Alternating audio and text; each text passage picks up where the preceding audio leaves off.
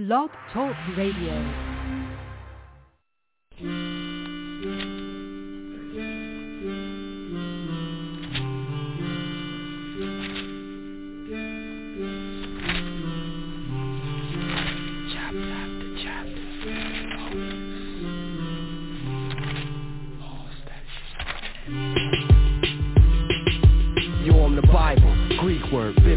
Many books taken through the ages, ageless, timeless, prophets, apostles, epistles, the gospel, the righteous, the hostile, the woeful, the wonderful. On the Sabbath days or on Sundays, it's easy to find me. It's most likely up in your churches where I might be. It's millions over this earth who would tell you that they like me, but realistically, half of them take what I say lightly. Yo, they just push me off the table like they don't need me. Look me in my face like they don't see me.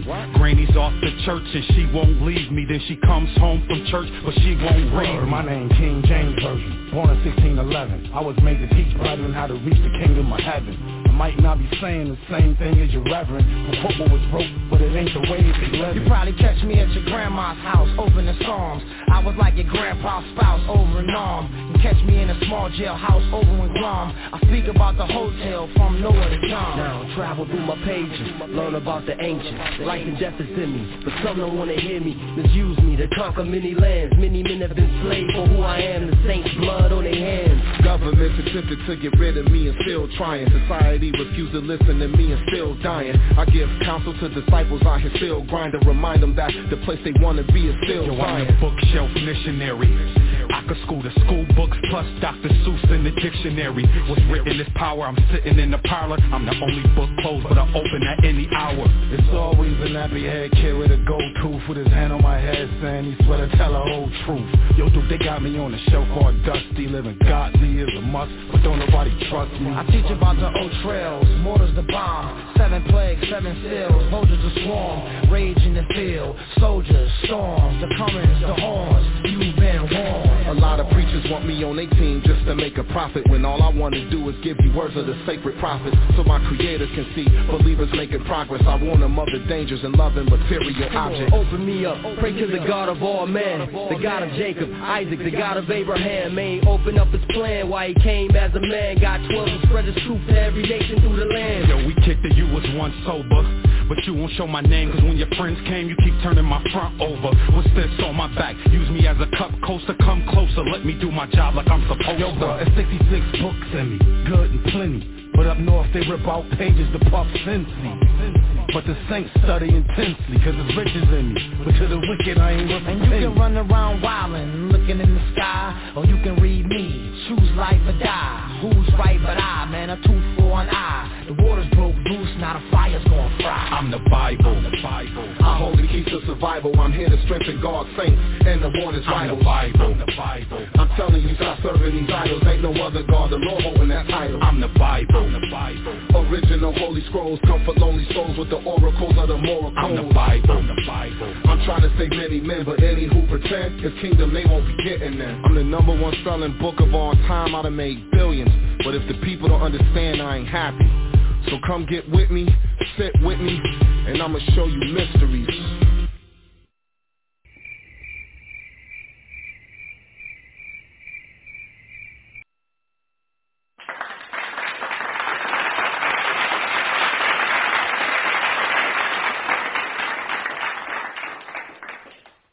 Shalom, shalom, shalom. Laila Tawab, or good evening or good night in the ancient Paleo-Hebrew. I'm your host, your brother, your friend as always, Tazapa. I'm joined this evening, shortly I will be joined this evening by my wife, Arakaya, and my wife, Hasadaya. Shalom. You will be joining, correct, Arakaya? Okay, cool.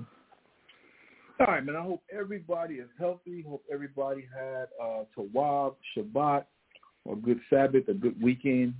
Good weekend. We get that from. Okay. My bad, y'all. I'm hungry right now. Anyway, I hope everybody's healthy. I hope everybody's feeling good, man. I don't know if it's just me, man, but I think I'm going to strongly think that it is not just me. But, man, these days here lately, man, I've been feeling kind of COVID-y. And what I mean by that is, man,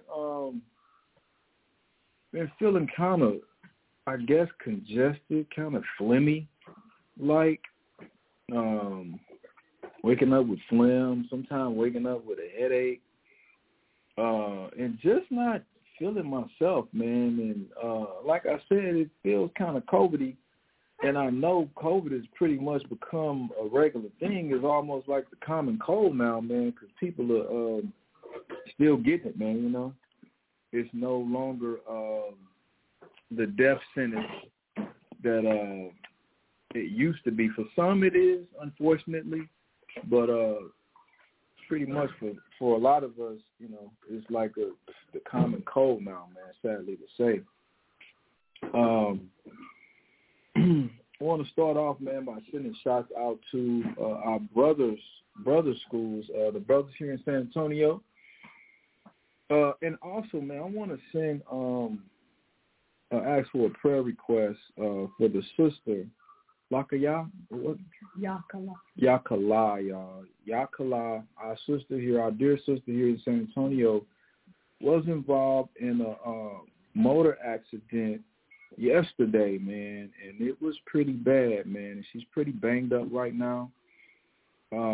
She's going through some things traumatically, as to be expected. But I'm asking everybody, man, to please send up prayers for the sister, well wishes, that the Most High keep her and her family in His favor. So if y'all could do that for me, I would greatly appreciate it. Also, man, I did ask y'all to send up prayers for Mr. Charles Barber's husband. The news on him is he did eventually end up having his toe amputated. So I'm asking for prayers for their family. Most High be with them and show them mercy and grace. I want to send shouts out also to our brothers down in H-Town, man. The brother Tazapa and crew. Also the brothers in VA under the brother Kazakia. The brothers in Rochester under the brother Zainala. Also want to send a shout out to the brother Bakar Gabar, who is actually, I think he should be out there already, in Rochester to assist the brother Zainala, man, so he can bring those young, strong lions up, those young pups up in the knowledge of the Most High. Also want to send shout out to Kawakab down in Guatemala. Shout out to our brothers and sisters in Albuquerque, brothers and sisters in Atlanta, Cali, and Canada. And also, y'all, I want to ask for prayers for the brother Thahawam, man, and his family. Thahawam H-Town, y'all, Houston. The brother's been with us for quite some time, man. Still teaches down in Houston. He's going through experiencing some health issues himself, which Mashaba has added him to his prayer list. He keeps him on his prayer list, rightly so. But I want to ask for prayer for him and his family. We've just lost our dear sister, Selma Kaya, man, Thawam's mother. So asking for prayers for his family. When I get news of the arrangements, I will let everybody know if that is his wishes. I'm waiting to hear now. I would love to go down and pay my respects to the sister. She was a good sister from what I knew of her. I didn't have many interactions with her, but her reputation was that she was a good sister. And I know it was a blessing for the brother Thawam to have a parent in this thing we call the truth, man. To have a parent come in and wake up to the knowledge, man. I wish. I wish, man. What's the common saying they say though? You can lead a horse to water, but you can't force him to drink it. How many times I have tried to drop the truth on family members, including my mother. Some things they see, some things they just don't see. But ain't the Most High's will, man. Remember the Most High said He's poured out the spirit of deep sleep on a lot of our people, man, and they won't see it, man. They will not see it. And it ain't meant for them to see it, you know. Maybe they might get it in their lifetime. Then again, they might not, man. But like the scriptures tell us, it's not to him that runneth or to him that will it. But it's according to the Most High, man. You can't make nobody be in this truth. You can't make nobody sign on to it, sign up for it. They have to believe for themselves. And they have to be rooted themselves. The worst mistake anybody can make is having expectations for someone that they drop the truth on, because those high expectations that you're setting for them, you're setting yourself up for failure, for setting the bar so high for them, man. We can't control what the word does to people. It's going to do what it do, man. Remember the parable of the sower, y'all. Remember that. All right, man. So let's go ahead and get to it. Matthew chapter 6 and verse 9. After this manner, therefore pray ye, Our Father, which art in heaven, hallowed be thy name. Thy kingdom come, thy will be done in earth as it is in heaven. Give us this day our daily bread, and forgive us our debts as we forgive our debtors. And lead us not into temptation, but deliver us from evil. For thine is the kingdom and the power and the glory forever. Amen. So this is the prayer we need to be sending up on the daily, brothers and sisters, so we can get the hell on, man. Get the hell out of this demonic, wicked place, man. All right, let's get that Psalms chapter 118, verse 24, please. Bear with me, too, y'all. I didn't even send the notifications out. Let me see if this is the one. Yep. Let me send this real quick.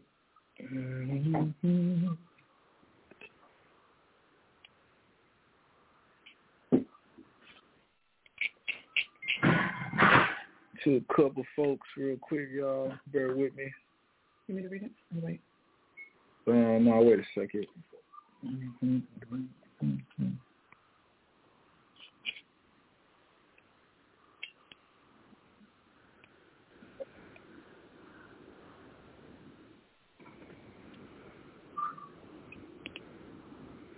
Just bear with me, I'm sorry.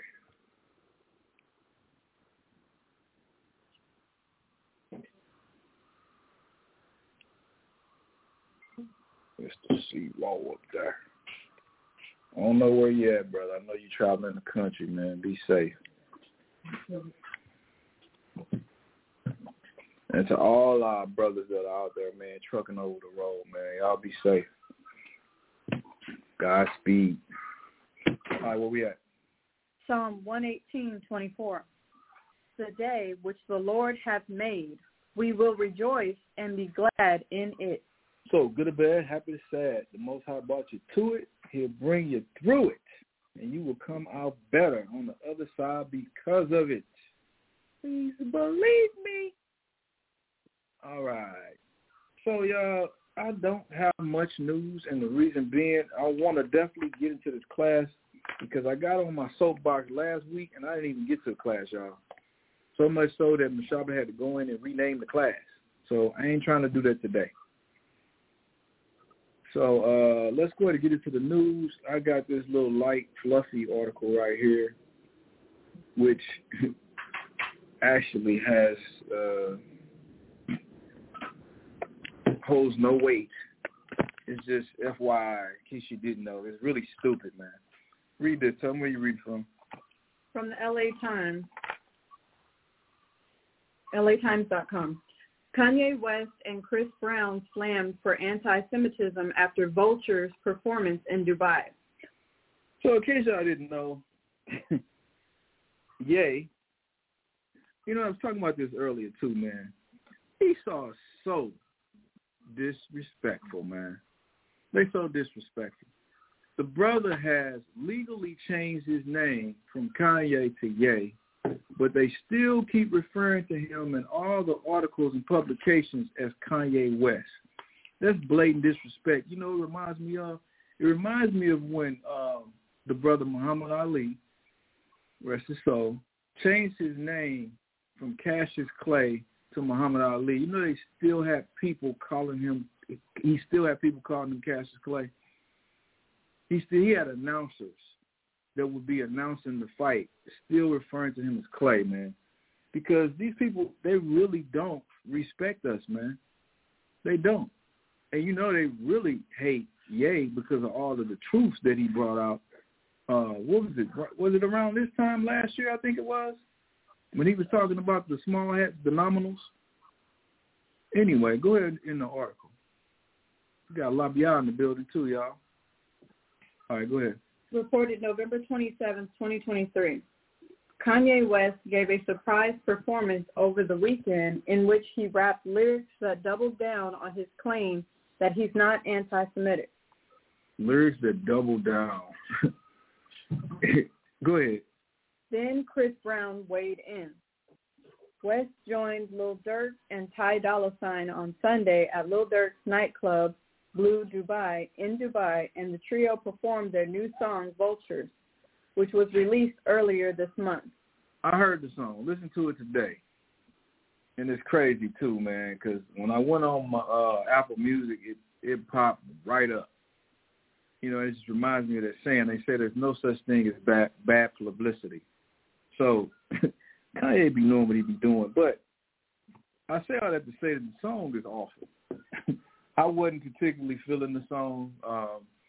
Ye has gone back to his demonic roots, it seems. Drink the Kool-Aid once again. And I say that because the music is what people might call secular music. And I remember Ye for a time, matter of fact, he made like 2 albums,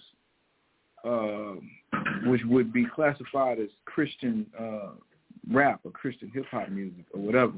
But they were good albums, man. The one he made, Jesus is Lord, I still bump it.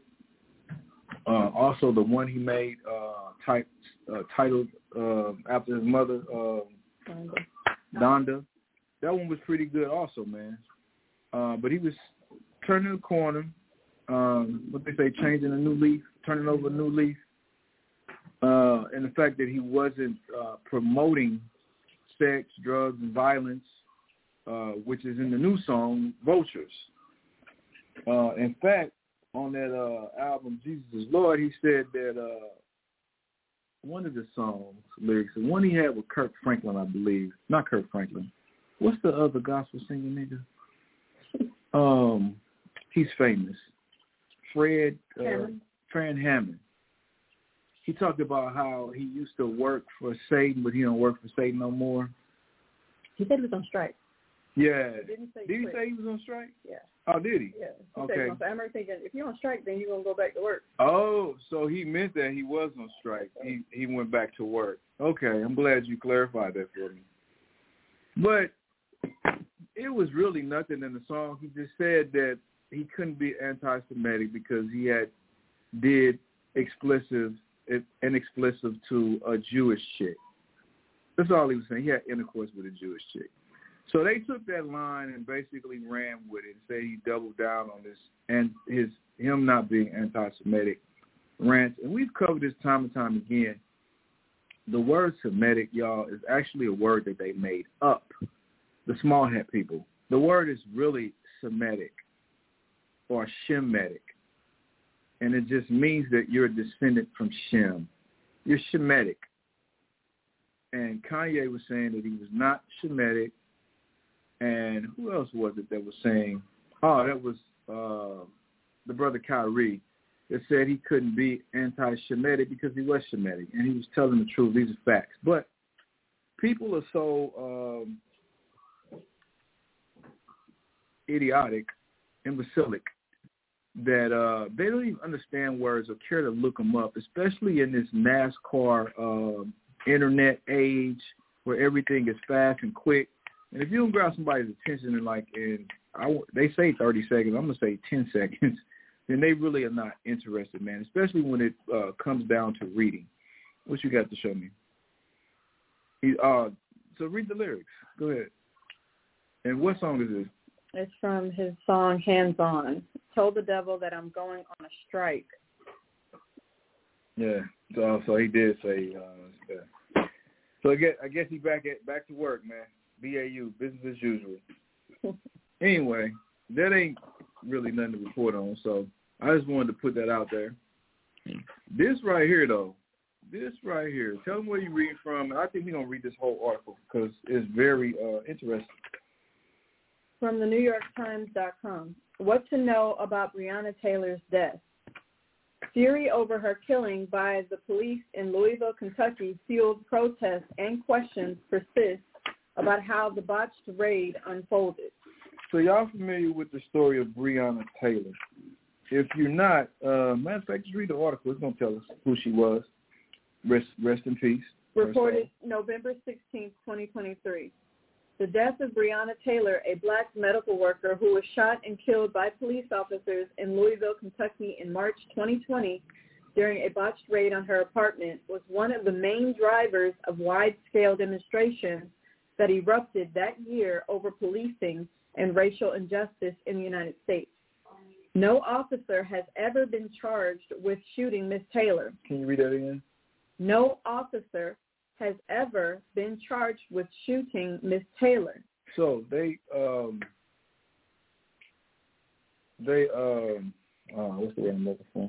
They executed a no-knock warrant to her crib, and in the process they killed her.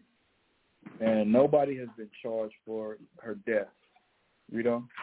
But on August 4th, 2022, the Justice Department charged 4 current and former police officers with federal civil rights violations. So they did end up charging 4 people, read? Including lying to obtain a search warrant for her apartment. Now listen to the charges they're bringing up. What was the first charge? Including lying to obtain a search warrant for her apartment. They lied about the search warrant. It's going to give more detail, read. One of the 4, Kelly Goodlett, a detective who retired after getting charged, pleaded guilty at a hearing on August 23rd. Another officer among the 4, Kyle Meany, was fired by the Louisville Police Department on August 19th. A third officer facing the federal charges, Brett Hankinson, was the only officer to face state charges in the raid, but a jury found him not guilty in March 2022. He had been charged with endangering Ms. Taylor's neighbors after firing 10 bullets through a covered window and sliding glass door. So he's just shooting blindly. How many shots he fired? 10 bullets. 10 rounds in an area he couldn't even see. That's why it says that the windows were covered, and I think it said the blinds were pulled or something. He had no visibility, but he still was shooting. Go ahead. Some bullets passed through Ms. Taylor's apartment and into a neighboring one where a family had been sleeping. On November 16th, a jury deadlocked on the federal charges against Mr. Hankinson, leading to a mistrial. He had been charged with leading to a what? A mistrial. So the one dude they was trying to make the charges stick on that actually went to trial, it resulted in a mistrial. I hope y'all listening to this. This sister's dead. They found so many discrepancies in the no-knock warrant, and this dude got off because of a mistrial. Read on. Okay, he had been charged with violating the rights of Ms. Taylor and her neighbors by firing the shots through the window and glass door. It was not immediately clear following the mistrial whether the Justice Department planned to retry the case. A New York Times examination of video footage from the scene, witness accounts, statements by the police officers, and forensics reports showed that the raid was compromised by poor planning and reckless execution. It found that the only support for a grand jury's conclusion that the other officers had announced themselves before bursting into Ms. Taylor's apartment, beyond the assertions of the other officers themselves, was the account of a single witness who had given inconsistent statements. Ms. Taylor's family has long pleaded for justice, and her case began to draw national attention in May 2020. Later that year, Louisville officials agreed to pay $12 million to settle a wrongful death lawsuit brought by Ms. Taylor's mother and to institute reforms aimed at preventing deaths by officers. This is what they always do, though. It's hush money, blood money, hush money.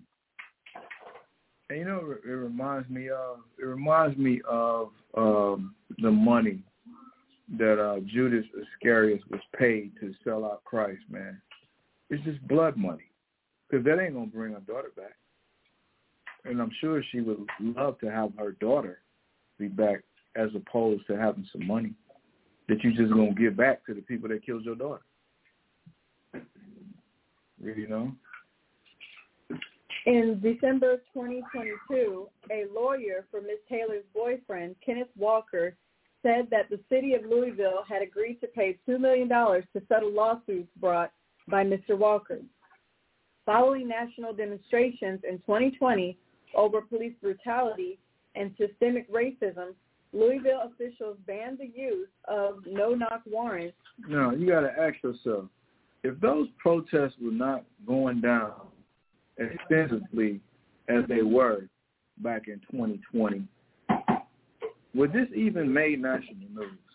Would this even been brought to people's attention? These damn no-knock warrants where they issuing or coming to somebody's crib in the wee hours of the night and just knocking down their door coming in.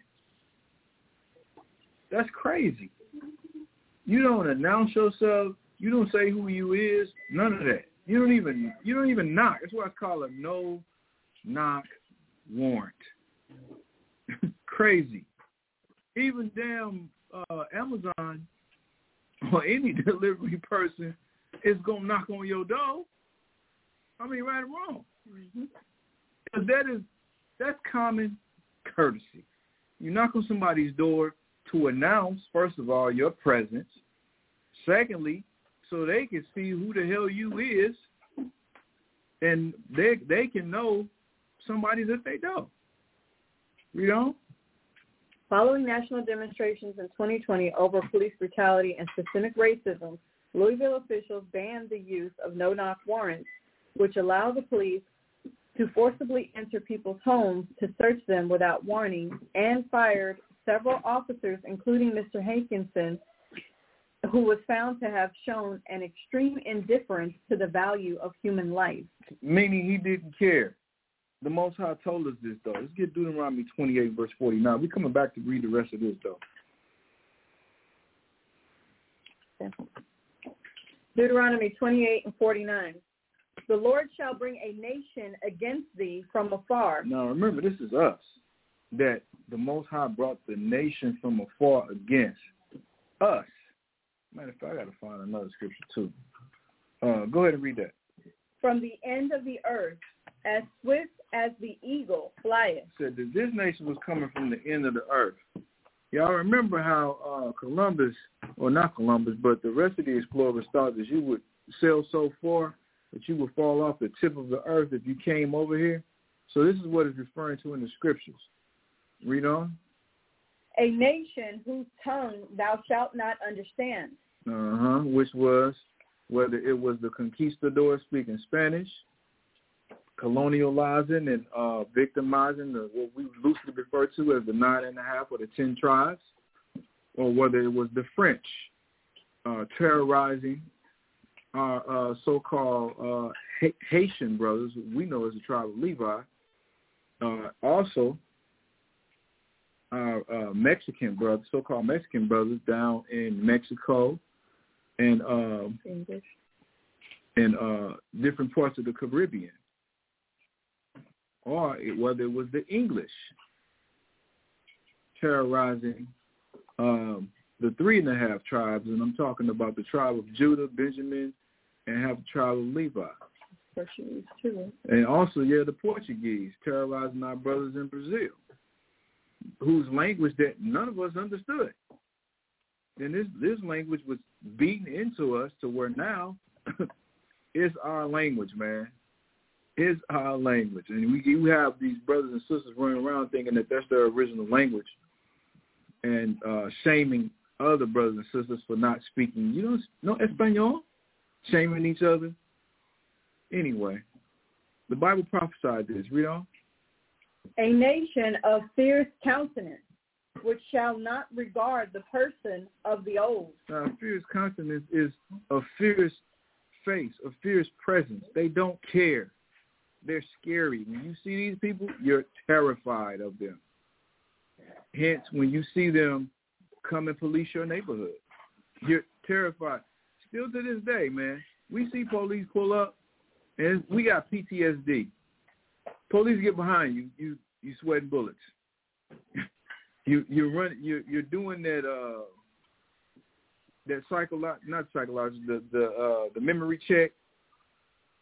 You're searching through your memory banks to make sure you ain't got no warrants, no tickets, you ain't did nothing wrong. You're sweating bullets. The same way that once the so-called Native Americans here in this land seen them arrive on their shores, they were terrified, calling them pale-face. Their presence alone is terrifying. Still to this day.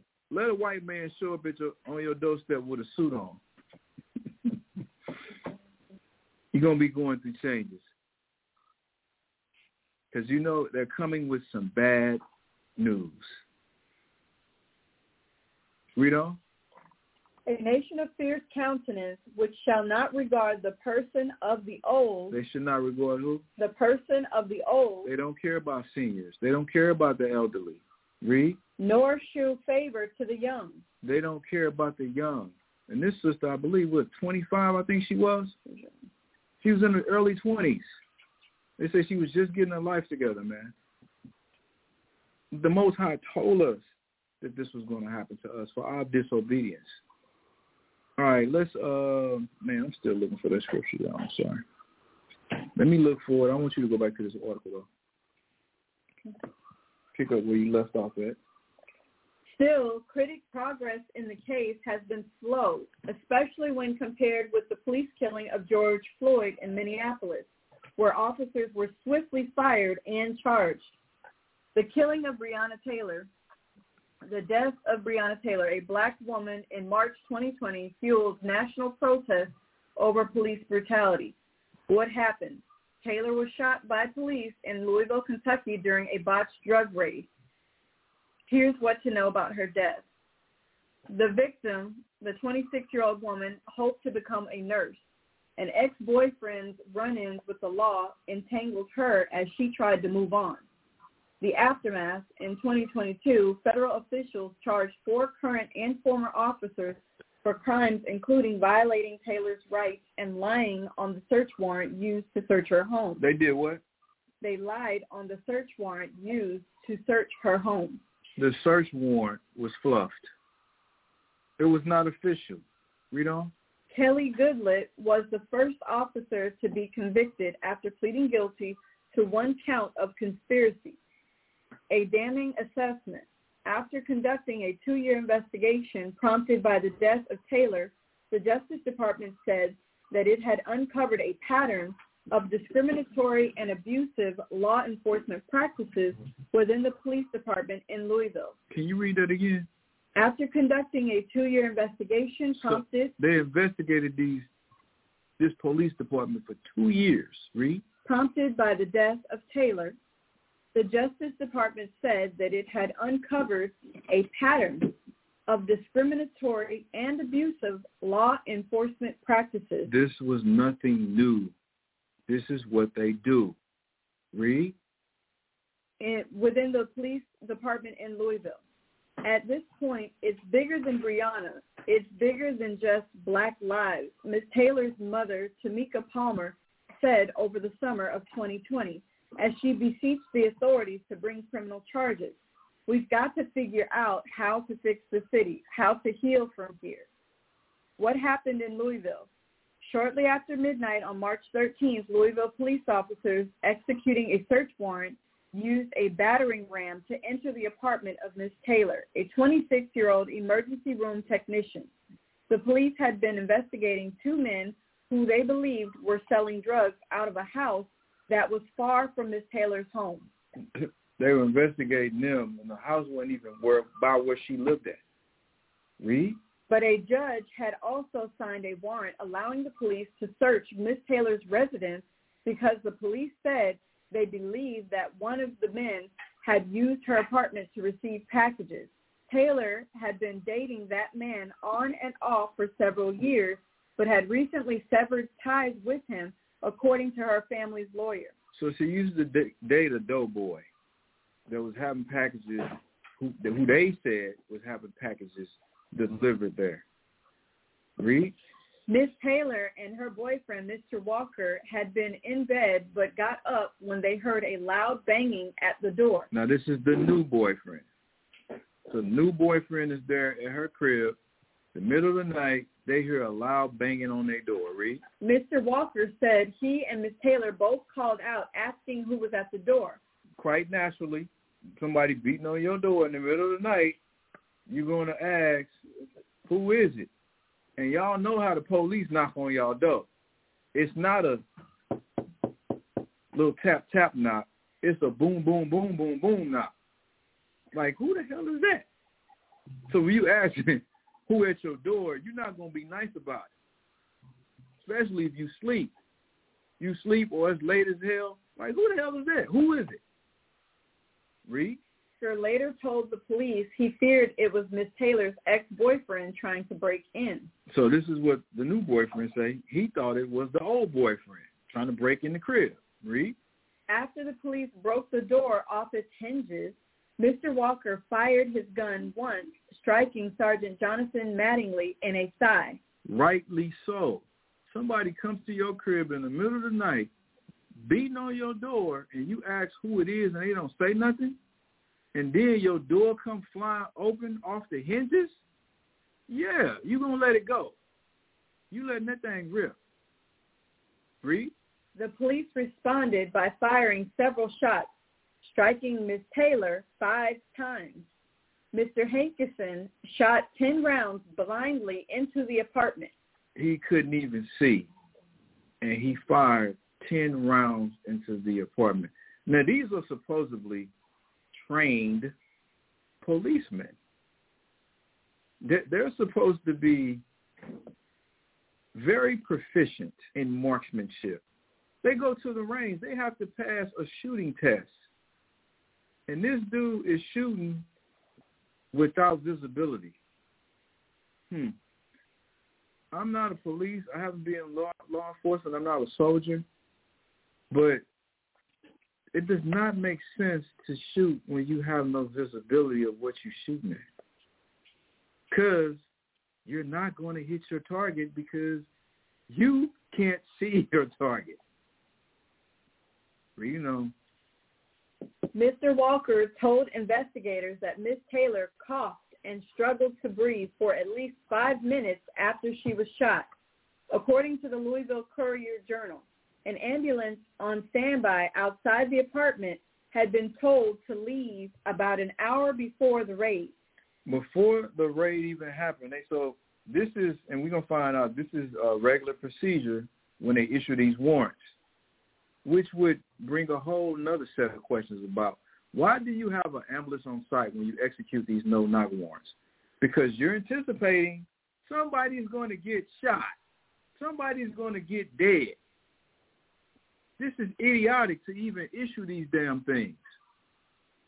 But it just, once again, shows that fierce consonance. These people don't care about us. You know. Counter to standard practice. I'm sorry. In case y'all missed that, they told the ambulance to leave an hour before they executed the no-knock warrant. Why would you do that? You know. Counter to standard practice. And it said this is contrary to their standard practice. Read. As officers called an ambulance back to the scene and struggled to render aid to their colleagues. So they called the ambulance back, but what was their first priority? Render aid to their colleague. Their colleague was the priority. Not the sister house they just kicked the door down and started shooting up in, but their colleague. Read. Miss Taylor was not given any medical attention. Read that again. Miss Taylor was not given any medical attention. Read it again. Read the whole thing? No, that part. Miss Taylor was not given any medical attention. That's for all you niggas that was cooking dressing and turkey and ham and greens and chitlins last week, talking about some damn happy Thanksgiving. Here's what they think about you. They gave this sister no medical attention. And, you know, it's a video out now. I'm veering a little bit off the point. We're going to get back on, though.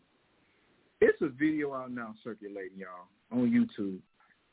It's brought to my attention that this group of Israelites, I don't know who they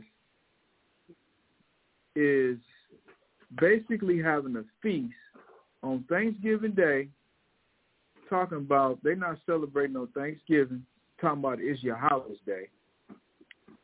But I thought Yahweh's Days was covered in Leviticus 23rd chapter. That's the first thing. And then to go on in the video, they show the spread of the food, right? How about they have a pork roast as one of the meals? And then they continue to pan the food, and then the brother that's the narrator for the video is raising over his honey glazed ham that he said he marinated in Coca-Cola for several hours, overnight or whatever he said. And I'm looking at it and I'm like, this has got to be a spoof. Somebody's finna jump out and say, I got you. Somebody's finna play that. You know how comedians tell jokes and they got the drum roll. I'm waiting on that, and it never came. These niggas was dead ass. I'm like, wow. This is where we at. This is where we at, y'all. You know, and like Paul said, man, Paul was in the spirit. He said, a little leaven leavens the whole lump. Listen, y'all, we can't do but just say we're doing a little wickedness. That little wickedness that you're doing is going to turn to a lot of wickedness. Anyway, I brought all this up to say, man, while you niggas are celebrating these holidays, this is what they think about you. Our sister got no medical attention whatsoever. Read on. It was not until 12:47 a.m., about 5 minutes after the shooting, that emergency personnel realized she was seriously wounded after her boyfriend called 911. So he had to call 911? Wow. But the 911 is there. They're already there. Wow. Once again, here's what they think about you. Read.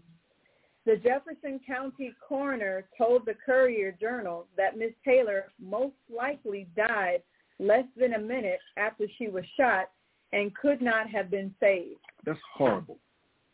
You wake up from your sleep only to die and to go back to sleep permanently. That is a horrible way to die. In your own house. You know, I thought that when, what's the brother's name that died in Dallas? Amber Geyer killed him. I think he was a Benjamite brother. Yeah. What was his name? Anyway, this police officer went to the wrong apartment. She said she thought it was her apartment. Botham John. What's his name? Botham John. Botham John. Went to the wrong apartment, thought it was her apartment, supposedly. That's what she said. And found this brother she thought was in her apartment, and she shot him dead. Shot him dead.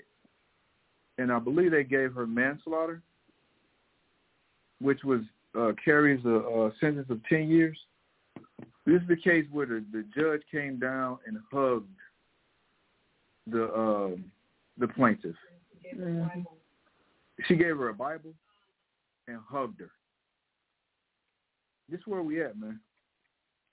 We love these people so much. You know, brothers talk about this all the time too, man, but that Stockholm Syndrome is real, man, to where you've fallen in love with your captor. That's what we are, man. We love our captors. We love the kidnapper. All right, reading on in this article. Jamarcus Glover, Miss Taylor's ex-boyfriend, whose alleged packages led the police to her door that night. Now listen to this.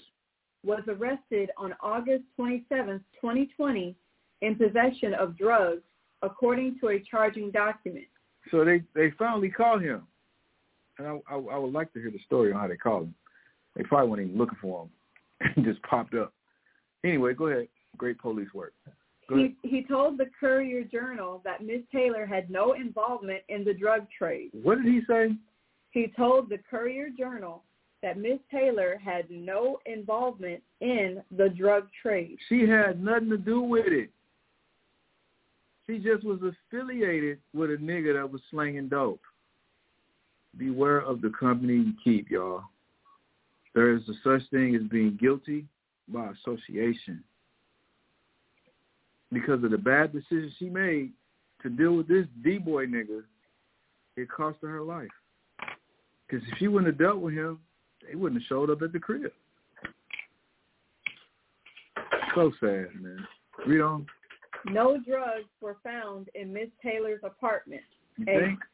A lawyer for Mr. Walker said, Brianna was a woman who was figuring everything out in her life, who had turned a corner, said Sam Aguiar, a lawyer representing Miss Taylor's family. Good for her. Brianna, she was making moves, but unfortunately she made them too late. Read. Brianna was starting to live her best life. The Louisville police say that they fired inside Miss Taylor's home only after they were first fired upon by Mr. Walker, Miss Taylor's boyfriend. Mr. Walker was subsequently charged with attempted murder of a police officer. How he get charged? Somebody break up in your crib in the middle of the night unannounced, and you get charged? Though the charge was dismissed in May 2020, while the department had received court approval. Now, hold on. They said the charges were dismissed, but I wonder if this is still on their brother's record. Because you know how they do that. They'll still put it on your record because he got booked. So you still got a rap sheet. They still got your fingerprints in the system. They still got your mugshot. You know, they don't wipe nothing. They don't wipe the slate clean on nothing. I remember I got locked up once for a warrant I had paid. Wow. Y'all know how they operate. So I bet this brother's catching hell trying to look for a gig, if he's looking for a gig, because I believe they gave him like $2 million, but you know how niggas be. They run through money. This was a couple of years back. Anyway. While the department had received court approval for a no-knock entry, the orders were changed before the raid to knock and announce, meaning that read that again. While the department had received court approval for a no-knock entry, the orders were changed before the raid to knock and announce, meaning that the police had to identify themselves. So they changed it. Like it said in the beginning of this article, the warrant was suspect. They lied about the warrant. They were supposed to actually knock on the door. But you see the mentality of these people? And I bet they was laughing. They think stuff like this is funny. They get a thrill out of this stuff. Remember, going back to Genesis chapter 25, it says Esau was a what type of hunter? A cunning hunter, very skillful. They get a kick out of stuff like this. This is why they go into law enforcement. It's the only profession where you can legally hunt and still kill niggas and get away with it. Read on. The police assert that they knocked several times and identified themselves as police officers with a warrant before entering the apartment. Mr. Walker has said he and Ms. Taylor heard aggressive banging at the door and asked who it was, but they did not hear an announcement that it was the police. Because it's us, though, they think we just waiting for some violence to jump off. You know, that's the thing that get me about Esau. They don't think that we have the same fears that they have. You scared of getting your car broken into? Guess what? We are too. You scared of somebody home invading your crib? We scared of the same thing. You know, they wrote that book, Medical Apartheid. In the book, they said that the medical industry believes that black people are invincible, basically. We don't feel pain. We don't feel pain the same way they feel pain. We have a higher pain tolerance than other people, which is true, but we still got pain.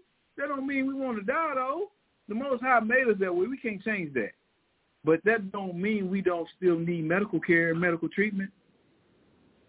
We're scared of the same stuff y'all scared of. The same things that y'all go through, the health ailments, they affect us the same way. Hell, some of them is worse. There's some illnesses that only predominantly run through our nation, like sickle cell anemia. Mm-hmm. We scared of that stuff too. We're humans like y'all. Read on. The police said that the officers forced entry into the exterior door and were immediately met with gunfire. 3 officers... You think? Go ahead. 3 officers returned fire, the police said. Several of the officers involved in the raid, Mr. Hankinson, Detective Miles Cosgrove, and Detective Joshua James, were fired. Another officer, Mr. Mattingly, retired from the force. Is the police account disputed? Yes, hotly. Ms. Taylor's relatives and their lawyers say that the police never identified themselves before entering, despite their claims. They also say that Mr. Walker was licensed to carry a gun. And Mr. Walker, 27, has said that he feared for his life and fired in self-defense. But, you know, it's different for us because if they have guns, then, you know, what's the damn National Rifle Association? NRA. The NRA is cool with them. You know, and I was listening to an article or a segment on NPR, and they had this author on that just wrote a book about the disparities in the NRA as it pertains to black and brown people, that there are not a lot of brown and black members. They deny them. They deny them entry. Wow. She wrote a whole book on it, man. I forgot the name of the book. But my point is this. It's different for us to own a firearm and it be registered. We're still looked at like criminals. Let's not forget, y'all, the brother Philando Castile was a registered a handgun owner, licensed to carry, before they made the national law constitution to carry. And he was murdered in front of his wife and his baby. And he told the police, before the police emptied those rounds into him, the brother still had a seatbelt on, by the way. Mm-hmm. Before those rounds were emptied into him, he told the police that he had a firearm and he was licensed to carry it. This may or may not have got him killed. Yeah, but this is where we live at, y'all. Is that it? And they also say that Mr. Walker was licensed to carry a gun. And Mr. Walker, 27, said that he feared for his life and fired in self-defense, believing that someone was trying to break into the home. The police is... Now, isn't that called stand your ground? Or is that only in Florida? That's a Florida thing? I don't know if it's only Florida, but... But even here in Texas, you got the right to shoot somebody to come in your crib, right? Mm-hmm. Yeah, it's called something different. I forgot what they called it. So this brother was well within his rights. But we don't. The police's incident report contained multiple errors. It listed Ms. Taylor's injuries as none. Wow. Even though she had been shot several times and indicated that officers had not forced their way into the apartment, though they had used a battering ram to break the door open. There was no body camera footage from the raid. Wow. None. So essentially it was the niggas' word against white folks' word. Yep. On August 4th, prosecutors Joshua James, Kelly Goodlett, and Kyle Meany made false claims in an affidavit used to obtain the warrant and conspired to lie about it after. And we wonder why they lie about stuff like this. Like I told y'all, it's a sport for them. They get a thrill from doing this. They don't value life, man. Like I said, for a white boy in America that hate niggas, this is the perfect job. We know. The affidavit claimed that Ms. Taylor's ex-boyfriend had been receiving packages at her address, but prosecutors say that there was no such evidence. The doughboy had the decency not to include his woman with his antics, with his illegal proceedings. He had the decency not to do that. We don't. And that the officers misrepresented the case to the judge who signed off on the raid. Mr. James sent a draft of the affidavit to Ms. Goodlett. Hold on, wait. Mashaba sent it in the wire. The following states have stand your ground laws: Alabama, Alaska, Arizona, Arkansas, Florida, Georgia, Idaho, Indiana, Kansas, and guess what? You don't say Kentucky. That's where this happened at, in Louisville, Kentucky. Well, so the water. He was just doing with the law. Yes, he was well within his lawful rights if he's a white American. Yes. Because we know it's different strokes for color folks. You know. Mr. James sent a draft of the affidavit to Ms. Goodlett, who prosecutors said knew the claim was false, but further bolstered it with misleading information.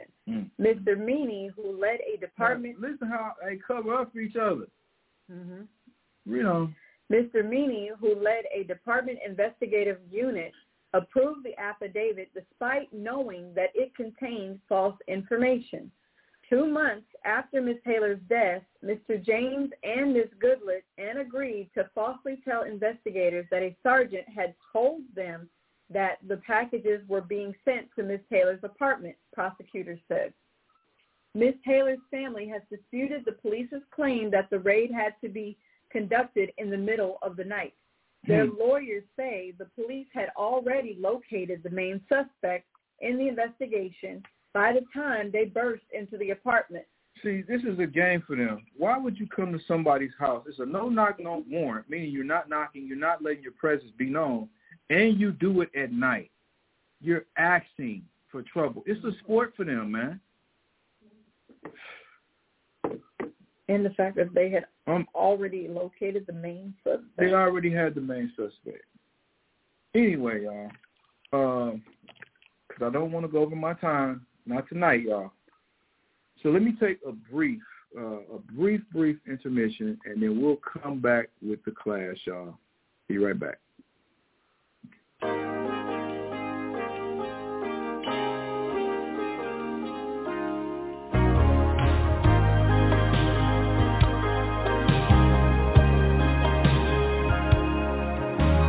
I look in your eyes and I can see his love so dangerously.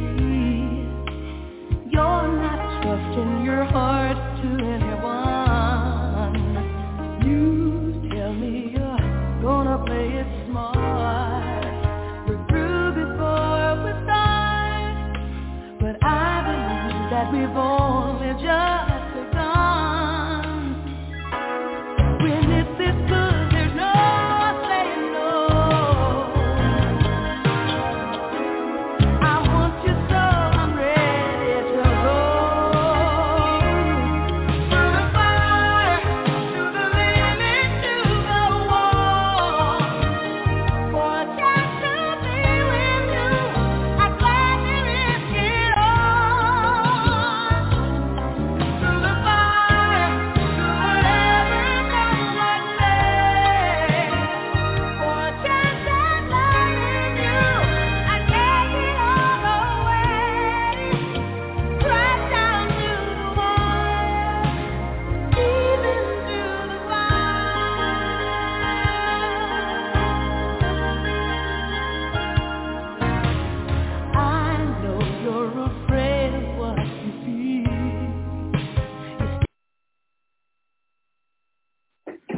right, y'all. We are back. If it's your first time tuning in, I do about an hour of news, current events, Tazapa soapbox.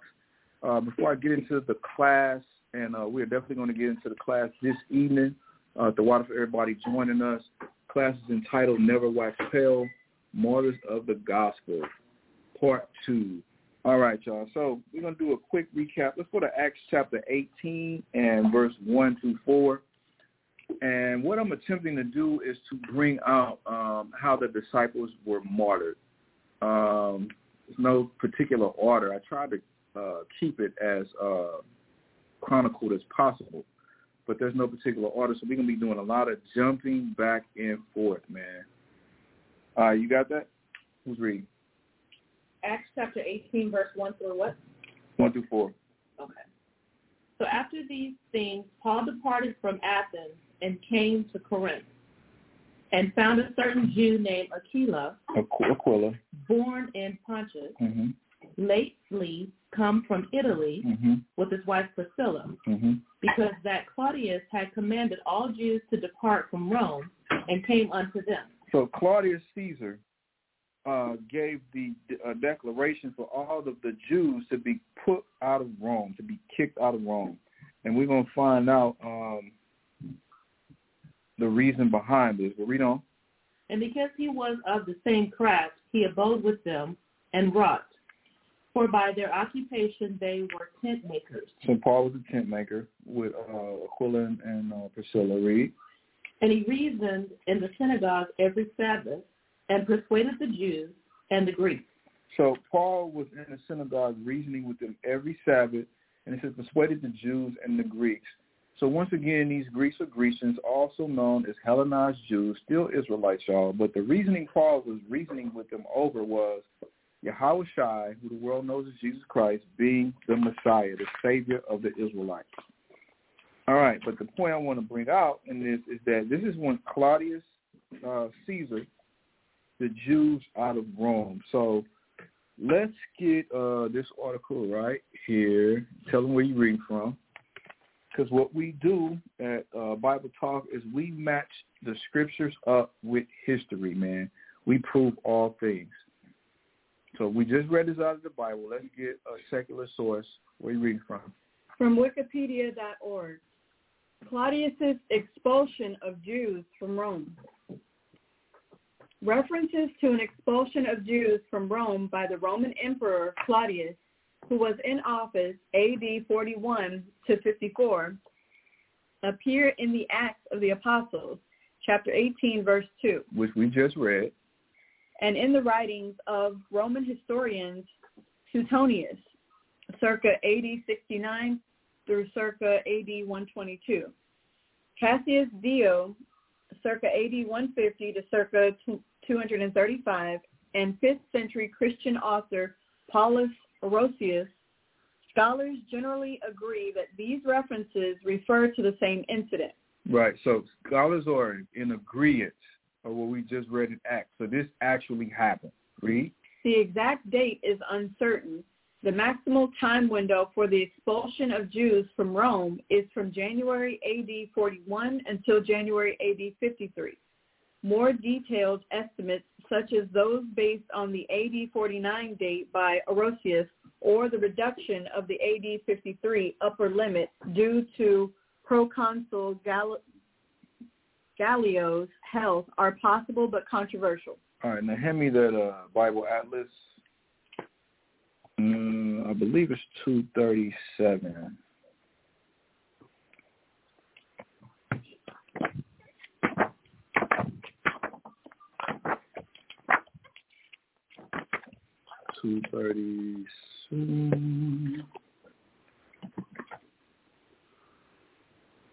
Okay, we're going to read 236, and we're going to jump over to 237. Or Kai, get that for me. The highlights. Tell them where you read from, please. Holman Bible Atlas. Okay, so starting from here? No, that one. This highlight. Okay. All right, so Paul's first two missionary journeys were completed during the reign of Claudius. According to Suetonius. So Paul lived during the time of Claudius Caesar. Read on. Life of Claudius 25.4.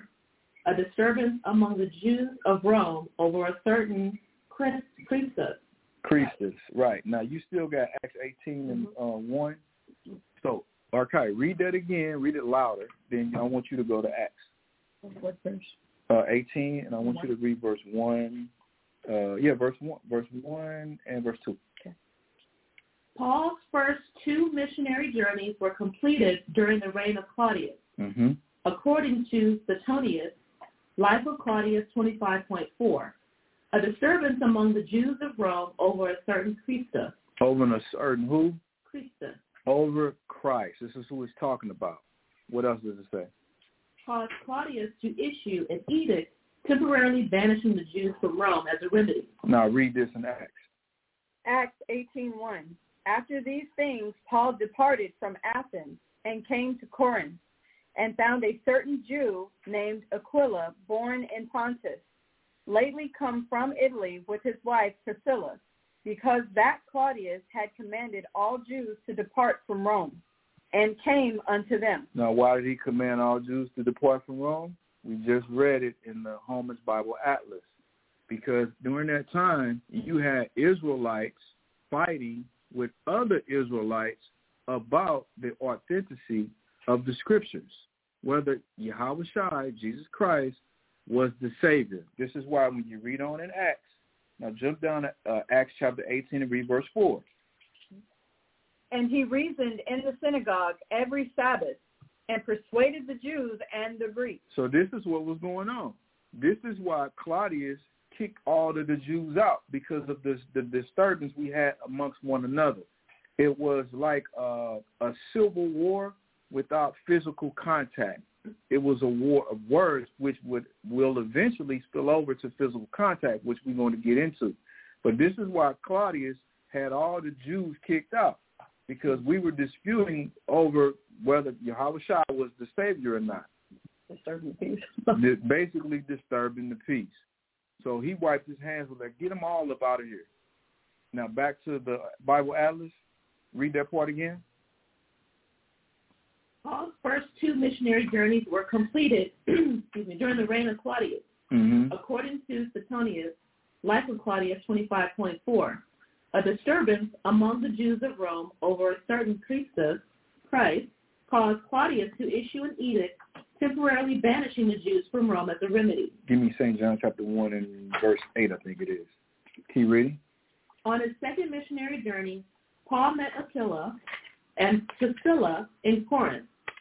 The Jewish couple had recently been expelled from Rome following Claudius' edict. Right. Now, what does that say?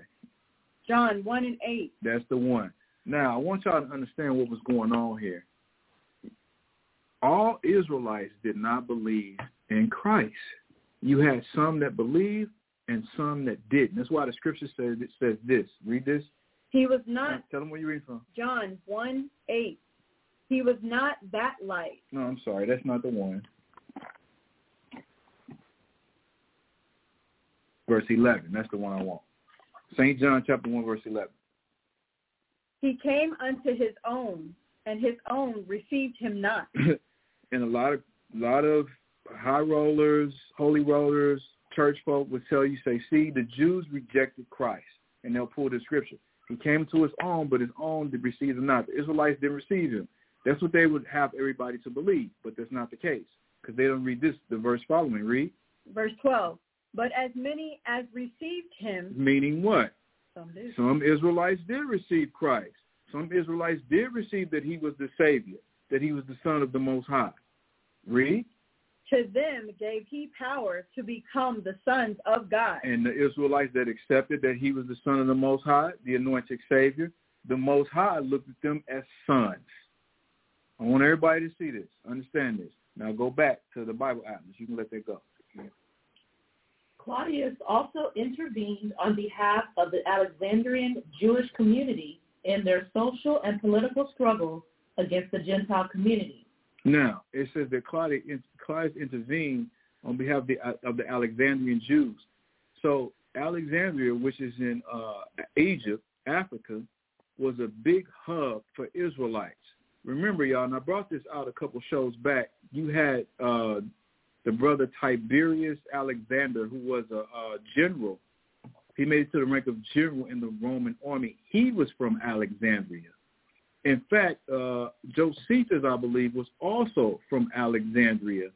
And I believe Paul and his father spent some time there also. But read on. Although he warned them to be content with their status rather than press for additional privileges. All right, so let that go and jump over to the other highlights. This is the part I wanted to get to.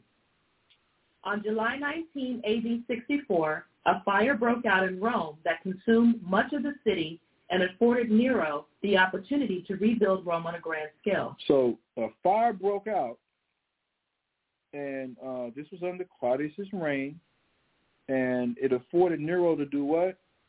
To rebuild Rome on a grand scale. It gave Nero the green light to rebuild Rome.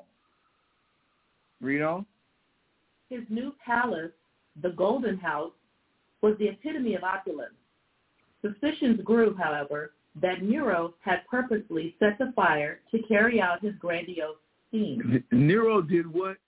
Purposely set the fire to carry out his scheme. He set this fire on purpose so he could renovate Rome. Read on. Efforts to place blame elsewhere, Nero pursued a brief but intense persecution of the Christians in Rome in the aftermath of the fire. He did what? Pursued a brief but intense persecution of the Christians. Now, look at everything that's transpiring, y'all, because all of this happened right around the same time. You got Claudius kicking Israelites out of Rome because they was fighting, going back and forth over what? Christ, whether Christ was the anointed Savior or not.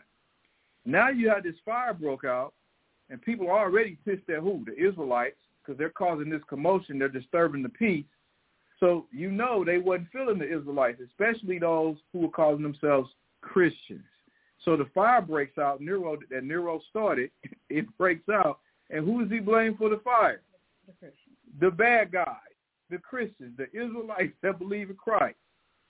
So this is us being demonized, not just within our own Israelite community, but amongst the Roman community also we were demonized, the followers of Christ. I want us to get this in context because people will read about Acts of the Apostles, the so-called Christian movement, and they think that it was all hunky-dory and it was good to go, and it was not. The first missionaries, first apostles, disciples that believed in Christ and went to preach the word throughout all the nations that the Israelites were scattered in, the diaspora, they called hell, y'all. They was going through it. Like the scriptures tell us, terror without and terror within, our own people was causing us hell. Remember, why was Paul put on trial in the first place? Who put him on trial? It was our own people. This is why he appeared in front of Festus and Agrippa. And he appealed to go before Caesar. Our own people were persecuting our own people for believing in Christ. So this is the going-ons of this time.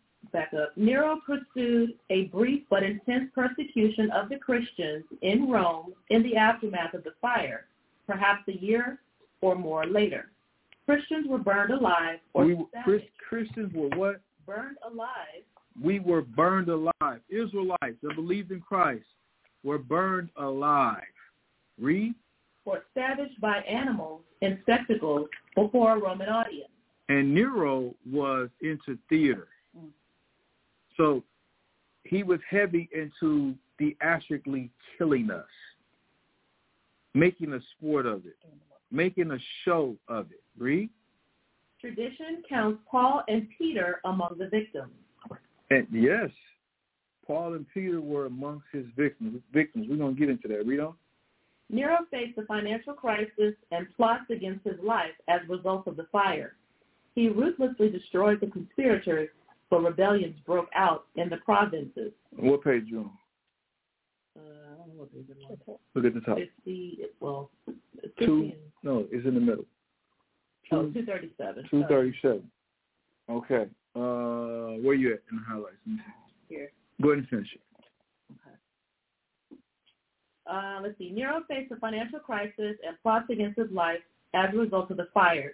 He ruthlessly destroyed the conspirators, but rebellions broke out in the provinces. Judea rebelled in AD 66, while Nero toured Greece. So it says that Judea, meaning the land of Judah, we rebelled against Nero. Now remember, and I went over this in previous classes, and you can go back to Acts chapter 1, when the Israelites was asking Christ, was this the time that he was going to restore the kingdom of Israel? We didn't like being in captivity. We didn't like being under the Romans. And I went over this also, how Judas Iscariot was trying to force Christ's hand to start a rebellion against the Romans. Mm-hmm. All right? I want us to understand this. To get us off and under that oppression. To get us from under that oppression. This was the temperament of our people. Read on. The governors of Africa, Spain, and Gaul rebelled in AD 67 through 68. Nero fled Rome, but was condemned to death by the Senate and committed suicide June 9, AD 68. His death ended the Julio-Claudian line of emperors who guided Rome's fortunes the first 100 years of the empire. All right, now give me Caesar and Christ, page 578. What's that here? The second paragraph. This one? Yeah. I want you to stop at rivals. Okay. Caesar and Christ, page 578, by Will Durant.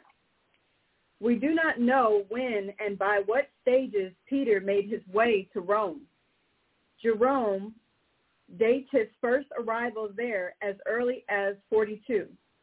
The tradition that he played a leading role in establishing the Christian community in the capital has survived all criticism. Lactantius speaks of Peter's coming to Rome in Nero's reign. Probably the apostle visited the city on diverse occasions. He, free, and Paul in prison, labored as rivals to win converts there. No, I want you to stop. It said that they labored as rivals. They were never rivals. Hold that and give me 2 Peter chapter 3 and verse 13, okay?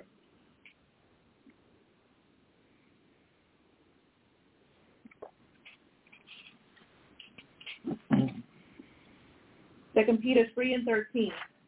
Nevertheless, we, according to his promise, look for new heavens and a new earth, wherein dwelleth righteousness. Keep reading. Wherefore, beloved, seeing that ye look for such things, be diligent that ye may be found of him in peace, without spot and blameless. Wait. Let me catch up with you. Mm-hmm.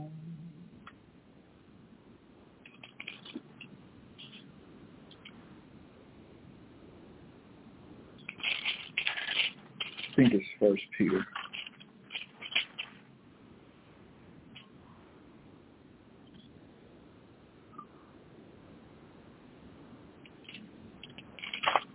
Hold on, y'all. Let me get my notes together.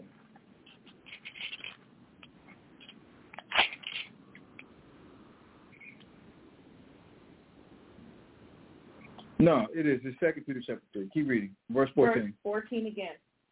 Wherefore, beloved, seeing that ye look for such things, be diligent that ye may be found of him in peace, without spot and blameless. Verse 15.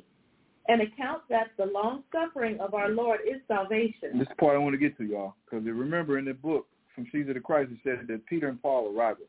Read. Even as our beloved brother Paul, also according to the wisdom. Our beloved brother who? Paul. This is Peter that wrote this. Peter wrote the epistles, what we know as 1 Peter and 2 Peter, which are actual letters. He called Paul what? His beloved brother. So how the hell were they rivals? Mm-hmm. See, people read the incident that happened between Peter and Paul in Galatians, and they just get carried away with speculation. But these were brothers. They act like you don't have disagreements with your brother. They act like you don't never have to check your brother. Yeah, we have disagreements. Yeah, you might have to check me. I might have to check you, but we still brothers at the end of the day. Read on. Also according to the wisdom given unto him hath written unto you. Mm-hmm. As also in all his epistles, speaking in them of these things. Now, he's even big up in Paul, saying that Paul gave us wisdom in his epistles and his letters, which he did, read. In which are some things hard to be understood. But he lets us know that some of Paul's letters, some of Paul's writings are hard to understand. And this is why you got a lot of people going around talking about the Gentiles can make it. The Gentiles going to get salvation. Paul was teaching the Gentiles. He was the apostle of the Gentiles. Paul was of the Gentiles, meaning he was an Israelite that lived in Gentile areas, as well as the Israelites he was teaching. Read on. Which they that are unlearned and unstable rest. And the problem with Paul's writings is people are unlearned, and this is why when it says the word rest, mean they wrestle with Paul's letters. They wrestle back and forth because they're unlearned. You got to understand, first of all, Israelite history before you can even get into Paul's epistles to see who he was writing to, who he was addressing, who he was talking to, who he came for. Read. As they do also the other scriptures unto their own destruction. And people also wrestle with other scriptures because they're what? Unlearned. The Bible is a history book. You can't look at it through a religious lens. You'll never figure it out. You'll never discover the mystery that's in Christ. Read. Ye therefore, beloved, seeing ye know these things before, beware lest ye also, being led away with the error of the wicked, fall from your own steadfastness. All right, that's all we want. Let's go back to Caesar in Christ, page 578. Pick up where you left off at. Mm-hmm. As rivals to win converts there, until both of them suffered martyrdom. So it says that both of them suffered martyrdom where? At Rome. Mm-hmm. All right, under Nero's reign. Read. Perhaps in the same year, 64. Origen reports that Peter was crucified head downward, for he had asked that he might suffer that way. So Peter was reportedly crucified upside down. Read. Perhaps hoping that in that position death would come sooner, or, said the opinion of the faithful, holding himself unworthy to die in the same manner as Christ. And that's what it really was. He said he was unworthy to die the way Yahushua died. So this is why he asked to be hung upside down as opposed right side up. Read. Ancient texts testify that his wife was killed with him and that he had to see her led to execution. Now, another text I read said that it was common for Peter to travel with his wife. And we know that Peter was married because, remember, Christ brought Peter's mother-in-law back to life after she had died. So this might have some truth to it, that his wife was crucified with him. So brothers and sisters out there, especially you sisters, because the scriptures tell us in Revelation that we're going to be killed for the word of Christ. If you following your husband, he dies for the word of Christ, and what you think will happen to you? I want us to understand this. The things that are written aforetime are written for our learning. We on? A later story named Nero's circus on the Vatican field as the place of his death. Nero set up a damn circus. So where the Vatican stands today, Nero had a damn circus there, and that's where Paul was killed at the Vatican, where people be going on trips on holiday. Matter of fact, my coworker, he's going they're catching a cruise ship over to Europe, and they going to the Vatican. Read on. Let's see. Over the site of the Cathedral of St. Peter rose and claimed to enshrine his bones. His missions in Asia Minor and Rome must have helped to preserve many Judaic elements in Christianity. Many what? Elements. Judaic elements in Christianity. What does this mean? It means that he still kept the law. This is Peter. You know who y'all always big upping? We always praising, and Paul did the exact same thing, man. The first thing y'all like to say is the law's done away with. How so? When the disciples, the apostles, kept the law, like Mashab was so beautifully bringing out, that's narcissism. You're doing you without consequence, without regret. That's what the church teach. That's paganism. Read on. Through him and the other apostles, it inherited Jewish monotheism. Through him and the other apostles. Monotheism, the belief in one God. So where the hell y'all get three gods from in the Trinity? Read on.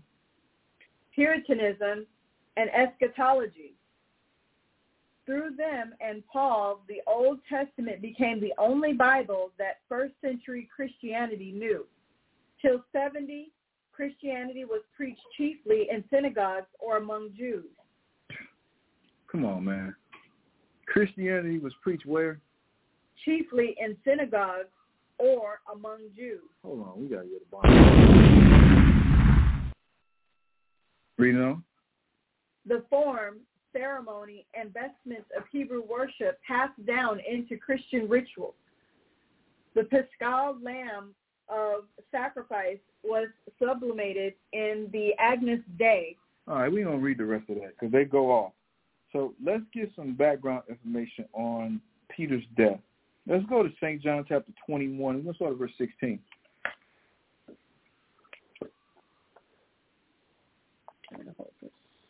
No, hold it. We're going to be going back.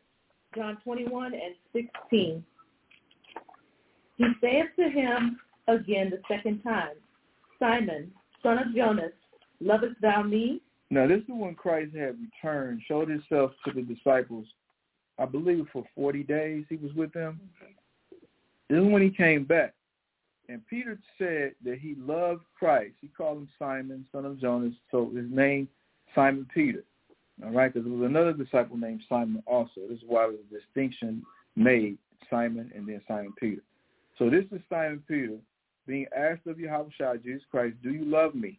Now, remember, he's already asked him one time before, so he asked him again. Read. He saith unto him, Yea, Lord, thou knowest that I love thee. He saith unto him, feed my sheep. Mm-hmm. He saith unto him the third time, Simon, son of Jonas, lovest thou me? Peter was grieved because he said unto him the third time. So he was grieved, meaning he was annoyed. Read. Lovest thou me? And he said unto him, Lord, thou knowest all things. Thou knowest that I love thee. Jesus saith unto him, feed my sheep. Mm-hmm. Verily, verily, I say unto thee, when thou wast young, thou girdest thyself, and walkest whither thou wouldest. Now listen to what Christ is telling them. Read. But when thou shalt be old, thou shalt stretch forth thy hand, and another shall gird thee. Somebody else going to gird thee. Read. And carry thee whither thou wouldest not. And they're going to take you captive to where you don't want to go. Now listen to this. Read. This spake he, signifying by what death he should glorify God. He's telling, this is Christ. Yahushua telling Peter how he's going to die. First, you're going to be taken captive, and he was by Nero. Nero locked him up, and then he was crucified. Read. And when he had spoken this, he said unto him, follow me. He said, follow me. Now, what had happened to Christ? Was Christ crucified? Mm-hmm. So when he told Peter, follow me, what was he telling Peter? You're going to follow in my footsteps. You're going to die just like I died. You're going to be crucified just like I was crucified. I hope y'all see this. Now, let's get this. Tell them where you're reading from. And I want you to jump down to Peter. From csmedia1.com, how the disciples, apostles of the Bible, died. You said jump down this? Yep, jump down to Peter. This one? Yep. Simon Peter, the rock, Petra, martyrdom by crucifixion at Rome by Nero. He was martyred by crucifixion. Remember, he was hung upside down on the cross by Nero. This goes hand in hand with what we just read in Caesar and Christ, what we just read out of the that Bible Atlas, and what we just read from St. John chapter 21. Is that all it says about Peter? Read. crucified around 68 A.D., upside down at his request because he did not consider himself worthy to be crucified like Jesus. Mm-hmm. All right, so there's Peter's death. There's Peter's martyrdom, y'all. Now let's jump to Acts chapter 12. And we're going to start at verse 1. We're going to read quite a bit of this.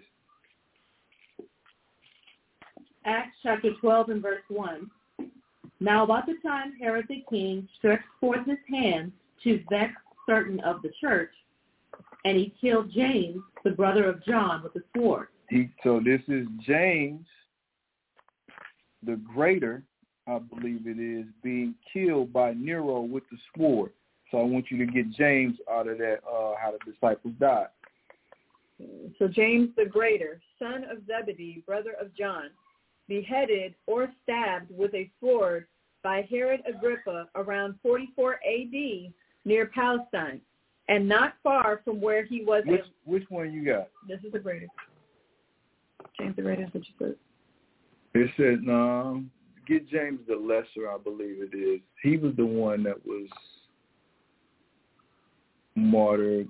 What does it say? James the lesser, son of Alphaeus, was first bishop of Jerusalem, martyred in his early 90s by being thrown from a pinnacle. No, that ain't him. It is James the Greater. Read that.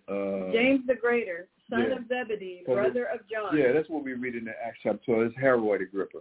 And I believe it was Herod Agrippa the first. Read on. Beheaded or stabbed with a sword by Herod Agrippa around 44 A.D. near Palestine, and not far from where he was a local missionary to the Jews in Judea. His accuser was converted by James' courage, and the two were beheaded together. All right, now go back to Acts chapter 12 and read verse 1 again. Now about that time, Herod the king stretched forth his hand to vex certain of the church, and he killed James, the brother of John, with the sword. Mm-hmm. And because he saw it pleased the Jews, he proceeded further to take Peter also. And this is when Peter was took, right around the same time when James was martyred. Read. Then were the days of unleavened bread. And what was going on? This was during the time of unleavened bread, during the time of Passover. So, but it says during the days of unleavened bread. So Passover had already passed, and they were doing the 7-day feast of unleavened bread.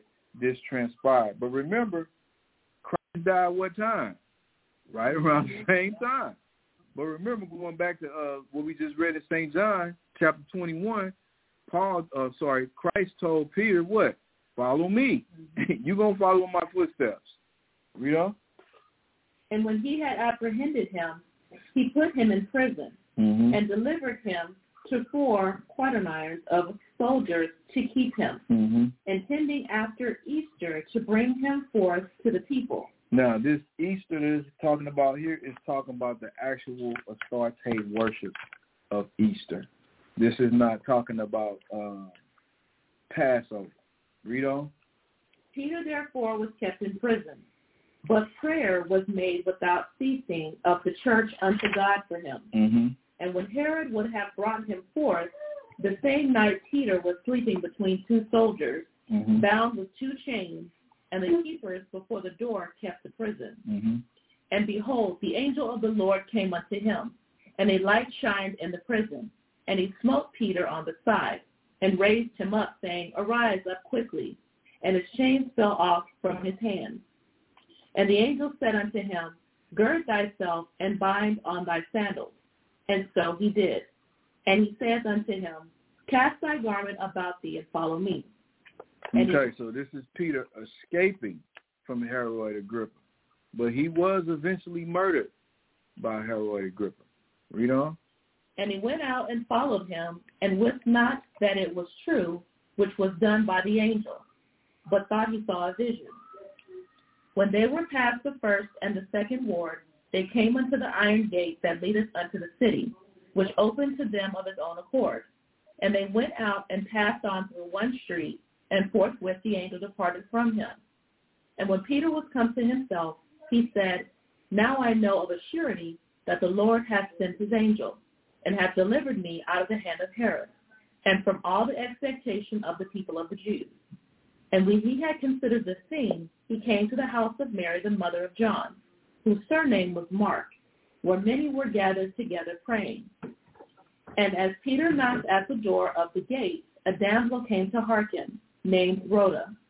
And when she knew Peter's voice, she opened not the gate for gladness, but ran in and told how Peter stood before the gate. And they said unto her, "Thou art mad." But she constantly affirmed that it was even so. Then said they, "It is his angel." But Peter continued knocking, and when they had opened the door, he saw him, and they were astonished. Mm-hmm. But he, beckoning unto them with the hand to hold their peace, declared unto them how the Lord had brought him out of the prison. Mm-hmm. And he said, "Go shew these things unto James and to the brethren." And he departed and went into another place. Mm-hmm. Now as soon as it was day, and there was no small stir among the soldiers. Now stop. I'm sorry, Al. Let me correct myself. This is Herod Agrippa the first, not the second. All right? And I'm clarifying this because we're going to get into, we're going to read the rest of this chapter and see what happened to him. And then we're going to jump over to another article. Read on. Now, as soon as it was day, there was no small stir among the soldiers. What was become of Peter? So Peter escaped, y'all. Read. Now, he escaped Herod Agrippa the first. Read. And when Herod had sought for him and found him not, he examined the keepers and commanded that they should be put to death. And he went down from Judea to Caesarea and there abode. Mm-hmm. And Herod was highly displeased with them of Tyre and Sidon. So he was mad because they had lost Peter. He really wanted to murk Peter. Read. But they came with one accord to him. And having made Blastus the king's chamberlain their friend, desired peace, because their country was nourished by the king's country. Mm-hmm. And upon a set day, Herod, now listen to this. Read. Arrayed in royal apparel. Read that again from the top, verse 21. And upon a set day, Herod, arrayed in royal apparel, sat upon his throne and made an oration unto them. Mm-hmm. And the people gave a shout, saying, "It is the voice of a God and not of a man." They said what? It is the voice of a God and not of a man. These were Israelites that said this. I want you to understand this. This was Israelites praising Herod as being a god. Now remember, this Herod comes from the Herodian line, the Herodian dynasty, that knew of the Bible. They knew of the book. They knew of our laws. Read on. And immediately the angel of the Lord smote him. Immediately what happened to Herod? The angel of the Lord smote him. The angel of the Most High killed him. Read, but how? Because he gave not God the glory. So this is why he got killed, for his pride. He didn't give the Most High the glory. Read, and what else? And this is consistent with the way the Most High deals, because y'all remember it was Nebuchadnezzar that got all prideful, when the Most High had his ass out in the wilderness with animals, living like an animal, until he humbled himself down and the Most High put him back in power. You can go back and read that in Daniel. I forget which chapter. So this is Herod having the same pridefulness, and the Most High had to get him. But how did he get him? Read. And he was eaten of worms and gave up the ghost. He had worms eat him from the inside out. Read. But the word of God grew and multiplied. And Barnabas and Saul returned from Jerusalem when they had fulfilled their ministry, and took with them John, whose surname was Mark. All right, now let's go here. Let's go to New World Encyclopedia. I want you to start there.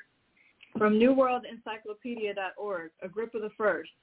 Agrippa the First, also called Agrippa the Great, from 10 BCE to 44 CE, was the last king of the Jews. He was the grandson of Herod the Great. They say he was the last king of who? Last king of the Jews. See, he came from that Herodian lineage that started with Antipater during the time of the Maccabees, that knew our Bible, they knew our law, statutes, and commandments. And, you know, you go back to the New Testament, I believe it's Matthew, where it says that Herod was king of the Jews. So this is his lineage. His sons took his place. They were these foreigners, these Edomites, were kings over Judea. So, reading on in the article, please, ma'am. All right. Agrippa. Oh, she's right here. Mm-hmm. He was the grandson of Herod the Great and son of Aristobulus IV and Berenice. Now, Berenice was an Israelite. This is who Agrippa had married way back in the day to try to make his reign of being king of Jerusalem legitimate. Read. His original name was Marcus Julius Agrippa, and he is the king named Herod in the Acts of the Apostles in the New Testament, while his son, Agrippa II, is called Agrippa. He should also not be confused with Marcus Vipsanius Agrippa, circa 63 BCE to 12 BCE, who was a well-known Roman statesman in general. All right, we're going to jump down. Read this part. To the Christians, yeah. To the Christians, however, Agrippa became an enemy because of his repression of the new faith leaders. So, to the Christians, and remember, these Christians were Israelites that believed in Christ. He became an enemy because he didn't know nothing about Christ. He knew only Old Testament, Torah. He knew all of that. He didn't know the prophecies of Christ. Reading on. So he was against Christians, so which would make him against the apostles. This is why he murked them. Read. Accounts of his death at games held in Caesarea in 44 CE differ. Josephus and Acts agree that he died after being declared as speaking with the voice of a deity. We just read that in Acts. Read. However, Acts implies divine retribution, while Josephus sees the death as an act of fate. So here they are again trying to take all praise from the Most High and try to say that this dude died of some natural cause or whatever. But in fact, it was the hand of the Most High. This was the retribution of the Most High. Read on. Other Jewish traditions hold the Romans responsible for his death due to their jealousy of Agrippa's popularity and fear of possible rebellion. So, and then they try to say that he was poisoned. But we know that the Most High murked him. Now, let's go to Caesar and Christ, page 578.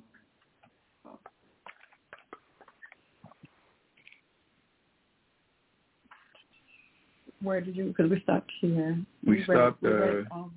So I want you to get, what does that say? Paul the persecutor. Wait a minute. I did say 578, right? Mm-hmm. Hold on, y'all. Let me grab with me just a second.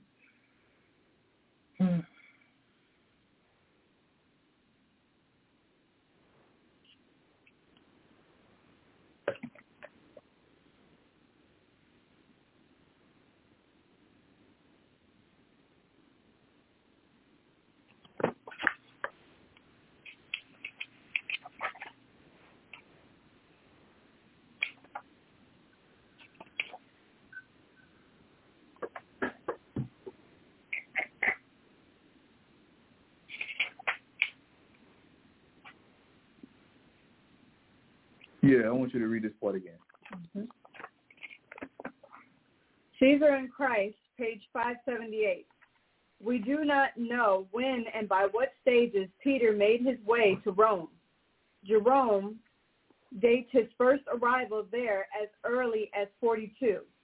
The tradition that he played a leading role in establishing the Christian community in the capital has survived all criticism.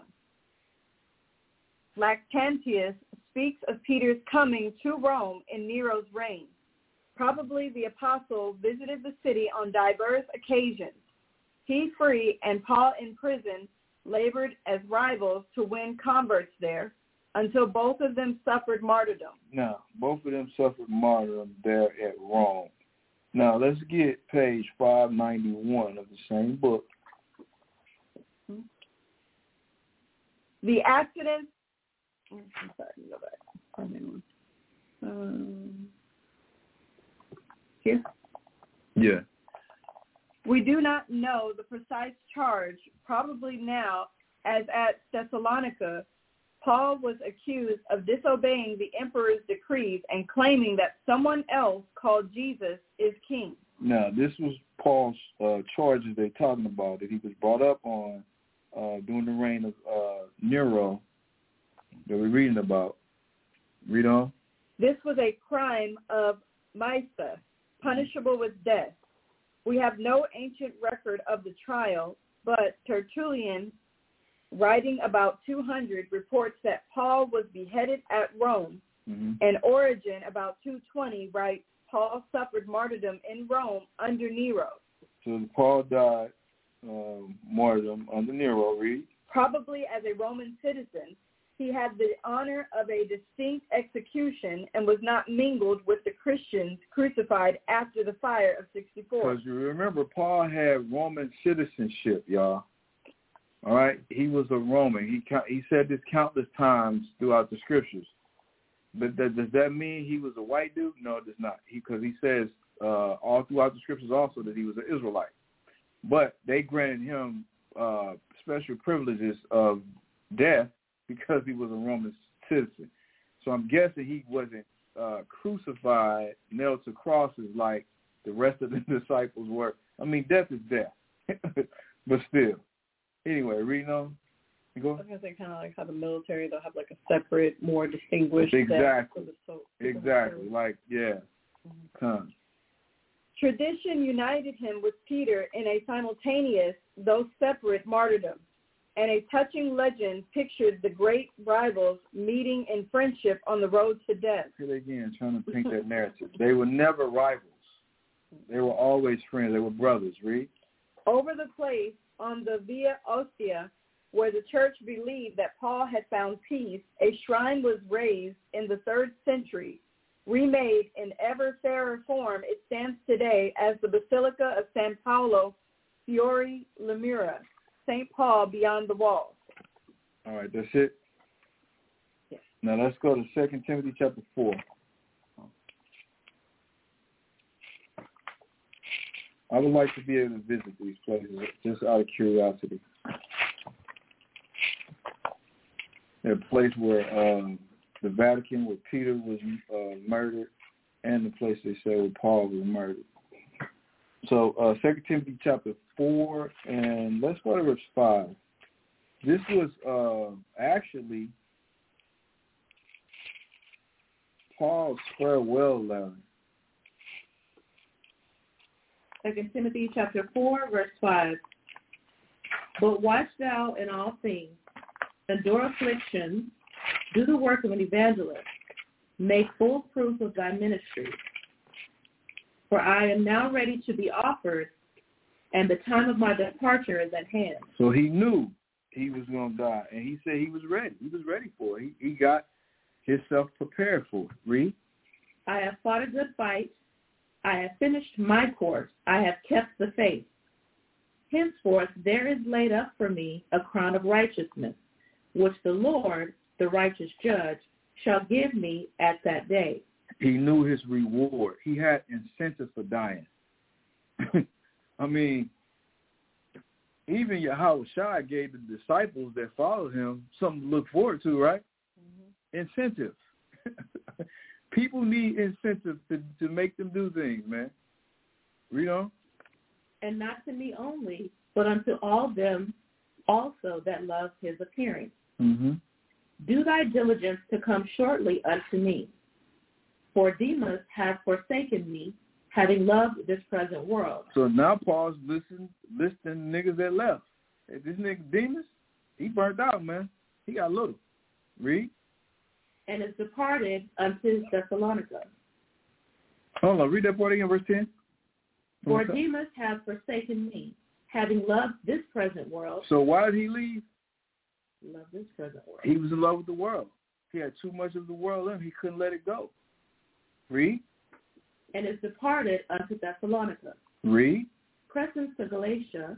This nigga Crescens, he left. Read. He went to Galatia. Now read this. Titus unto Dalmatia. I don't know how to pronounce that. Dalmatia. Dalmatia. So Titus, the brother that's got a book in the New Testament, he left Paul too. He burnt out too. Remember what the scripture say, y'all. It says, because iniquity shall abound, the love of many shall wax cold. So don't be surprised when the person next to you turn on you. Only Luke is with me. Who was still hanging out with him? Luke. Luke was still kicking it with Paul. And Luke was one of Paul's scribes. Some of his letters, they dispute whether Paul wrote it or not because they believe that Luke was the penman on it. And I'm inclined to believe that also. Because Paul don't speak to himself, as himself in third person. But you'll hear it say, and Paul did this, and Paul did that. We know Luke wrote Acts. We don't? Take Mark and bring him with thee, for he is profitable to me for the ministry. Bring Mark with you. Read. Down, brother. We don't? And Tychicus have I sent to Ephesus. Mm-hmm. The cloak that I left at Troas with Carthus. When thou comest, bring with thee and the books. So he tells him, hey, man, bring my stuff. That's what he said. Hey, man, bring my coat and make sure you bring the books. Paul's still teaching. Read. But especially the parchment. The parchment. Look up parchment. You already looking it up? I mean, what it is? Yeah, what is the parchment? Look it up. Mm-hmm.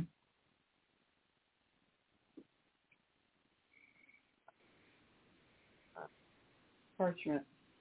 A stiff, flat, thin material made from prepared skin of an animal and used as a durable writing surface in ancient and medieval times. So Paul needed his paper so he could keep writing letters. So we could get the epistles of Paul. Read. Alexander the coppersmith did me much evil. The Lord reward him according to his work. Oh, he going to get his pay back. He going to get this work. Read. Of whom be thou aware also, for he hath greatly withstood our word. At my first answer, no man stood with me, but all men forsook me. See, everybody left me. Read. I pray God that it may not be laid to their charge. Oh, look at him. He ain't have no hard feelings. I pray the Most High have mercy on him. I pray the Most High don't put it on them. Read. Notwithstanding, the Lord stood with me and strengthened me. But he said the Most High was with me the whole time. So you might think everybody left you. You might think you got deserted. Even though the person next to you turned on you. But the Most High is still with you. Read. That by me the preaching might be fully known, and that all the Gentiles might hear. Mm-hmm. And I was delivered out of the mouth of the lion. Mm-hmm. And the Lord shall deliver me from every evil work. Paul said he was delivered from the mouth of a lion. Because remember what it said that Nero used to get off on, feeding us to lions and stuff, theatrically. Read. And will preserve me unto his heavenly kingdom, to whom be glory forever and ever. Amen. Mm-hmm. What verse is it? Go ahead. That's 18. Go ahead. Salute Prisca and Aquila and the household of, Onesiphorus. That's good. Aratus abode at Corinth, but Trophimus have I left at Malta sick. My brother was sick. Read. Do thy diligence to come before winter. Come before it get cold. Read. Eubulus greeteth thee, Pudens and Linus and Claudia and all the brethren. They send their greetings. Read. The Lord Jesus Christ be with thy spirit. Grace be with you. Come on. Man, don't that sound like a letter? This is exactly what it is. I mean, we read it as a book, but it's a letter. This is him saying, hey, man, it's time for me to go. Let's get Acts chapter 21, y'all. We're going to start verse 10. Acts 21 and 10. And as we tarried there many days, there came down from Judea a certain prophet named Agabus. Now, this is Luke writing. The we he's talking about was him and Paul and the other disciples that was with him. Read. And when he was come unto us, he took Paul's girdle and bound his own hands and feet and said. So he took Paul's girdle he had on him and he wrapped his hands and feet up in Paul's girdle and said what? Thus saith the Holy Ghost, so shall the Jews at Jerusalem bind the man that owneth this girdle, and shall deliver him into the hands of the Gentiles. Who was going to bind Paul up and deliver him to the nations? Us, our own people. Because remember, like I said, Jack, Israelites that didn't believe in Christ and Israelites that did, and the ones that did was fiercely coming against the ones that did. But this man was prophesying how Paul was going to be led into captivity, his own people, and given to Esau, given to the nations. Read.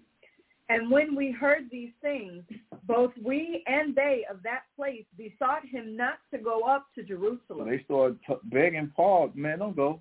You're going to die if you go back to Jerusalem. Read. Then Paul answered, what mean ye to weep and to break mine heart?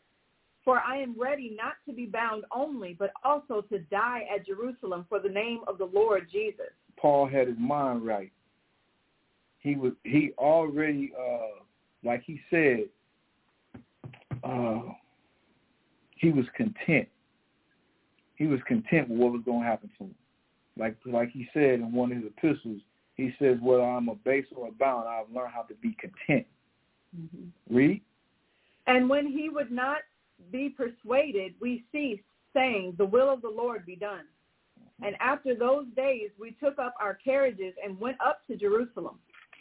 There went with us also certain of the disciples of Caesarea, and brought with them one, Nathan of Cyprus, an old disciple. That's it. I want you to get, let me see, let's go back here.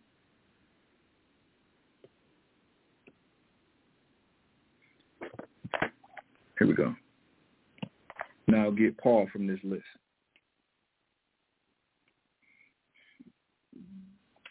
Apostle Paul, also known as Saul, wrote half of the New Testament, was beheaded by Emperor Nero at Rome. So Paul was beheaded by Nero at Rome. Now let's go to back to Caesar and Christ, page 592. Here. Mm-hmm. The accidents of history have transmitted Paul to us. Imperative clarity. Oh, I'm sorry. We can't do that yet. Hold that. I got to get this one. That ain't it.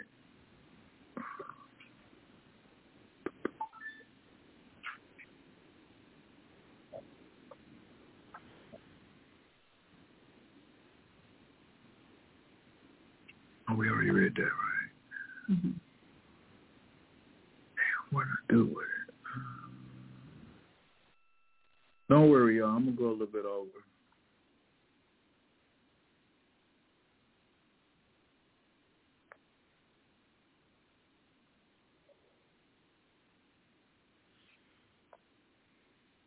I want you to read this. Tell me where you're reading from. From Britannica.com. How did St. Paul the Apostle die? The exact details of St. Paul's death are unknown, but tradition holds that he was beheaded in Rome and thus died as a martyr for his faith. His death was perhaps part of the executions of Christians ordered by the Roman Emperor Nero following the Great Fire in the city in 64 CE. Now, you remember the fire that we talked about? Mm-hmm. So he used that fire as an excuse to blame it on the Christians that nobody liked, because remember, Claudius had expelled all the Jews out of Rome during the time anyway. So Nero just rode the bandwagon and pointed the finger at them, and then people already didn't like them. So this sparked more hate, which would eventually lead to the death of James, Peter, and Paul. Read on. It is known that St. Paul was imprisoned in Rome and wrote several of his epistles, letters, during his captivity there. St. Paul is often considered to be the most important person after Jesus in the history of Christianity.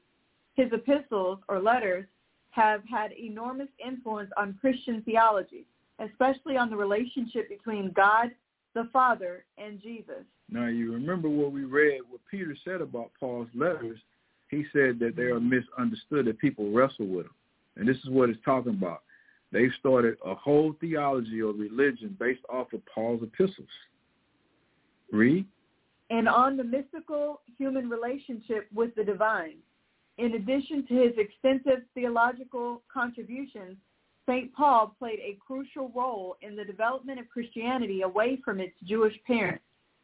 Although he held that Jews and Gentiles alike were called to be transformed into one new humanity in Christ, his missions were largely focused on the conversion of Gentiles, and Christianity would eventually become a largely Gentile religion. Okay. So I had to get the good information out of there, y'all.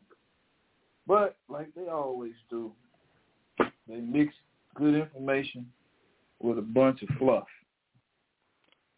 So we're going to go to the compact Zondervan Van Barber Dictionary. Give me page 133. I want you to read definitions for diaspora. Diaspora. Or diaspora. I knew you were going to diaspora. I'm reading the pronunciation.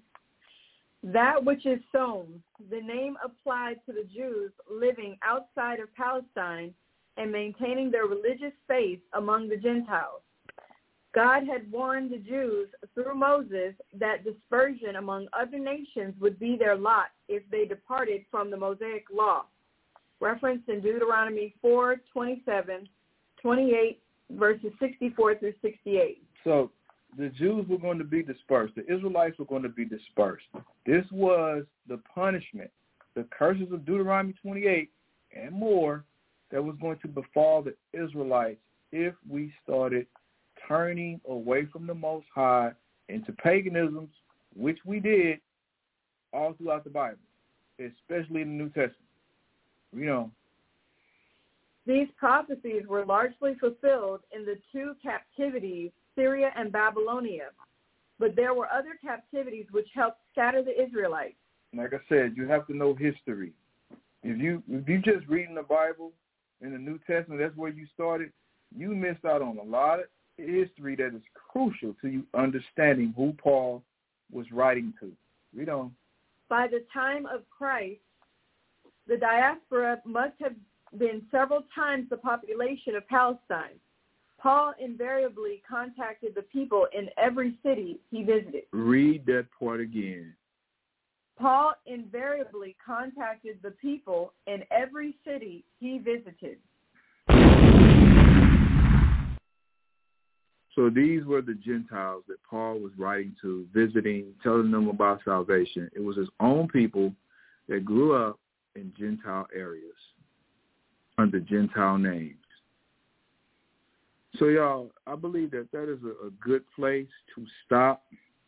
When we come back, Lord willing, next Tuesday, we will continue to go over the death of Paul. We got a little bit more on that. And then we're going to jump into our brother John the Revelator, who gave us this fascinating book full of prophecies and revelations. So, y'all got anything y'all want to say? Any questions? So I hope everybody got some edification out of the class. The water Mashaba for hooking up the broadcast, bro. I see you listening in. The water for everybody support for supporting Blog Talk Radio Bible Talk. And until next week, Lord willing, tell a friend to tell a friend to tell a friend to please tune in to Tazapa. Tazapa. Every Tuesday. And with that, y'all, we're going to say Shalom.